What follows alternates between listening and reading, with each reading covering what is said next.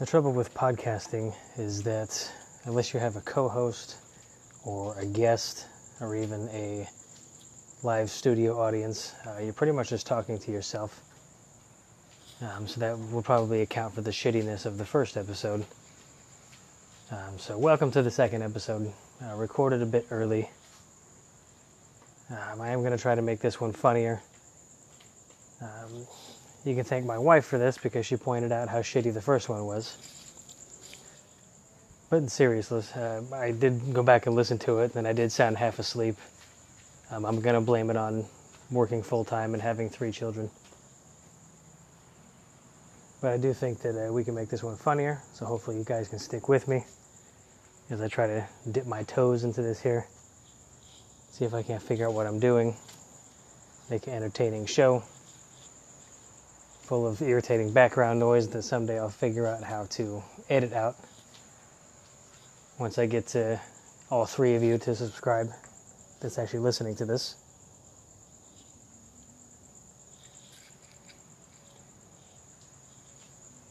So I'm going to tell a couple of stories tonight, maybe peppered in with a few parenting tips. The first one is parenting related. It's more travel. Specifically traveling with 2 small children internationally. Or as I call it, how a bag of craisins almost landed me in a jail in Chile. Several years back, I think it was 2015, we decided to take a trip. And those of you that know me and my family, you know that my lovely wife is from Chile. And the majority of her family still lives over there.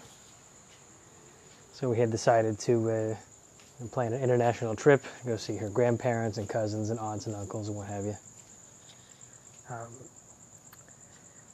I think we didn't have Isaiah yet. Logan was, I want to say, 6 or 7 months old, and Grayson was going to be turning 2 on the trip. And just an aside, usually when you're 2 or under, you fly for free. But because Grayson was going to be turning 2 on the trip, they made us buy a full ticket for him. So, $2,500 later, we find ourselves on a plane traveling to Chile with a layover in Peru. Traveling with small children, this will be my hell. If there is a hell, it is traveling on a plane with small children. Skipping to the end of the story, Chile was awesome, but traveling to it was pretty terrible. Thankfully, the people on the plane, the staff, they were all very understanding. They were all very good with the kids. And part of it is we got fooled, because after the first hour, because we left way late at night, and after the first hour, the kids were pretty well behaved. They were excited. They didn't freak out. And then it was usually during the stopover in Peru, because Logan was still drinking formula, and because you can't have any kind of liquids in the airport. I had to wander around the airport in Peru looking for some water to make his formula. In Peru, in Lima specifically, it's not a family-friendly airport. So I got to wander around until I finally found a store that would sell me a warm and dusty bottle of water for $6 American. But if I wanted to buy cigarettes or whiskey or cologne, that would have been my place. But once we get to Chile, first of all, we expected it to be fall weather, because we went in the spring, leaving from Florida in the spring. And because Chile's in the southern hemisphere, the seasons will be opposite. So we expected fall weather. They say it gets, chilly down into the 60s. Gets chilly in Chile. But we didn't watch the news, and we didn't see that a volcano had erupted in Chile, drastically increasing the temperature, even though the volcano was much further south. And we landed in Santiago, And it's a nice and freezing 90 degrees. And we're all wearing long pants and sweaters. And we had this, one of our suitcases was this is big giant luggage filled with all kinds of goodies. We were bringing candies and snacks and little souvenirs and things that the American stuff bring into Chile, and then we fill it with Chilean stuff to bring back to America at the end of the trip. One of the things we had in there was a bag of craisins. For anyone not familiar with craisins, they're pretty terrible. I'm not sure what it's actually supposed to taste like. Cranberry and raisin, I understand the concept, but they're pretty bad. We're going through customs, and these get flagged. They look it through the suitcase, no problem with bags of M&Ms and whatever else. They said, oh, you have craisins. And I guess because it has seeds, and it technically means it's a seed-bearing fruit that we didn't declare. So they say, oh, we need to detain you for a moment. Or at least is what I think they said, because they're all speaking Spanish. And my wife is wearing Logan on the front of her in the little harness. I have Grayson, who's sleeping in the stroller. We're all dripping with sweat. So I have him in the stroller, 2 giant luggage carts with a 3rd luggage cart with all the car seats on it. And then they take Cynthia back to some kind of customs office. And I'm standing there for about 45 minutes, just wondering, how soon it's going to be before I end up in jail. And nobody can help me. Nobody's speaking English. Every person that walks by, I'm trying to use my tiny bit of Spanish. Donde está mi esposa? Everybody I talk to, yo no sé. And we just keep walking. And I can see on the other side of this big wall of glass her family waiting there with all these perplexed looks on their face as they see me slowly losing my shit. And then I'm trying to mouth the words craisins to them, and they don't understand what I'm talking about, as I'm waving my arms, pointing at my sleeping child and trying to whisper the word craisins and not look like a madman. Eventually, we didn't even have to pay a fine. We just had to sign some papers that says we couldn't apparently bring any kind of seed-bearing fruit into Chile's fragile ecosystem. But that part was pretty awful. Chile was an amazing place. Good food. Full of a lot of dogs for some reason. And I asked Cynthia about it. And everywhere you go in the city, Santiago is the capital. I mean, just every street corner, 3, 4, 5, 6 dogs. Down in the subway, a couple of dogs. And everybody just seems to be just okay with it. Nobody's, shooing them or anything. The dogs don't seem to bother anybody. They're pretty much just, doing their own thing. It's kind of weird that everybody's kind of ignores them. I don't know if they were once pets that all became strays. But that was a pretty good trip. Coming home was also pretty awful on the plane, because that was the last 3 hours or so of the trip on the plane that Logan decided to lose his mind.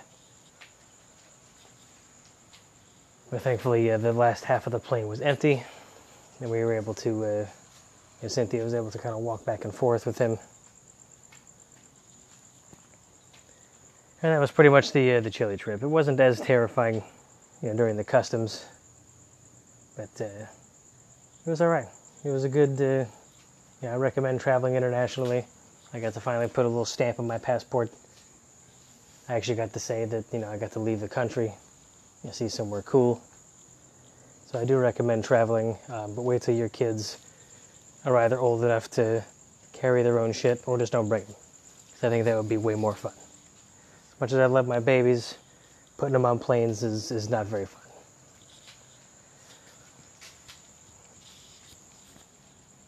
And that was my first little parenting tip: travel without your kids.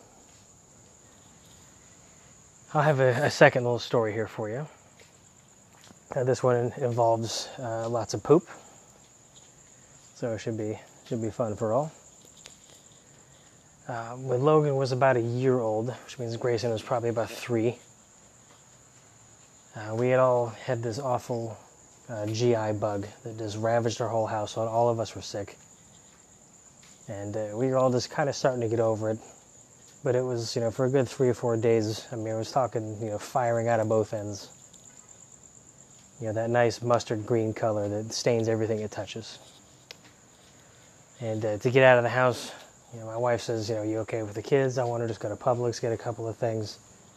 I said, sure. I'm sure we'll be fine. Logan was in his playpen. Grayson was playing with his toys in his room. And I was just kind of sitting there still, feeling a little miserable, but not too bad. And then I see Logan, he's hanging onto the side of the playpen, kind of doing that little bounce thing that toddlers do. And then I hear him shit. And for anyone that has a toddler, when they've been sick and they have that diarrhea, you can hear the shit from the other side of the house. It sounds like somebody trying to blow bubbles in a milkshake. And I watched him squat and shit. And then I see this greenish mustard colored stain start to form on the side of his onesie. And I know right then, there's no amount of wipes that are gonna take care of this. So I just say, you know what, we're just gonna throw him in the bath. That's the only way this is gonna be not terrible. So I just immediately wrap him in a towel, run to the bathroom, I get the tub started. By then I lay him on the floor, like gently swaddle with the towel. I open up the towel, I see he's already laying in a puddle of liquid shit. Which already, bear in mind, I'm still kind of sick, so it's not going to take much to jumpstart a vomit. So I'm already, feel a little queasy from smelling all this because it has that sour vinegar, sick diarrhea smell. So I said, okay, I'm going to need another towel. This one's all full of shit now. I managed to get Logan undressed. I get him in the tub, and of course he's freaking out because of the tub noise. He's trying to crawl out of it, and I'm trying to wash shit off of him. And then Grayson kind of peeks in to see what's going on. And I just say, Grayson, go get Daddy another towel. And okay, and he runs away, and I'm thinking to myself, he's doing it. That's my boy. And then he comes running back into the bathroom, not with the towel, but with a soccer ball raised high over his head, like he's a goalie about to throw it back on the field. And he throws it as hard as he can, which hits me in the face, and then bounces into the tub, which then splashes shit water in my mouth. And then because of that, I immediately start to vomit. But I'm just about 6 inches too far away from the toilet, so I'm kind of vomiting just on the front of the toilet and on my own feet as I'm trying to lean over my own shoulder, while also not letting my other shit-covered child drown. Meanwhile, my wife has been gone about 10 minutes, and all of this has gone on. So eventually I had to just climb in the tub with Logan, wash my own vomit off of me, wash off his shit everywhere, the whole time with Grayson laughing his ass off. And then, when my wife came back, I had to, explain to her what happened. It was her coming in, why does the house smell like shit and vomit again? And then, fortunately for her, she missed that one. And then I learned a valuable lesson about child's onesies. Here's my second parenting tip of this episode. Is the onesies on the infants and the toddlers. You'll notice the shoulders are always sewn in a particular way. Those are called envelope folds, which means when a child is covered in shit, you can pull those down over the shoulders so then slide the onesie off of from the feet end, thereby not covering your child's face in shit. Of course, I learned this the hard way after covering my child's face in shit, and then learning later how I could have done it way better. And some people think, that's obvious, you should have learned that ahead of time. It's like, listen, I was on my second child before I figured that shit out. So some things you get right away, and sometimes you gotta, take notes on what to expect when you're expecting. So that's my second episode here. I do promise that they are going to get longer, especially when I start getting other people's stories that I can read and we can all have a laugh about. So send any of your parenting stories to yourparentingpodcast@gmail.com. If you don't have any kids, you can always tell funny stories about your own childhood. I'm sure eventually I'll come up with some stories from my childhood as well before I had kids. And we can all have a good chuckle about it. I do thank you all for listening. Thank you all for your support. All three of you that are still with me. And this is like a little mini bonus episode. And I will try to make the next one a lot longer. And goodbye for now.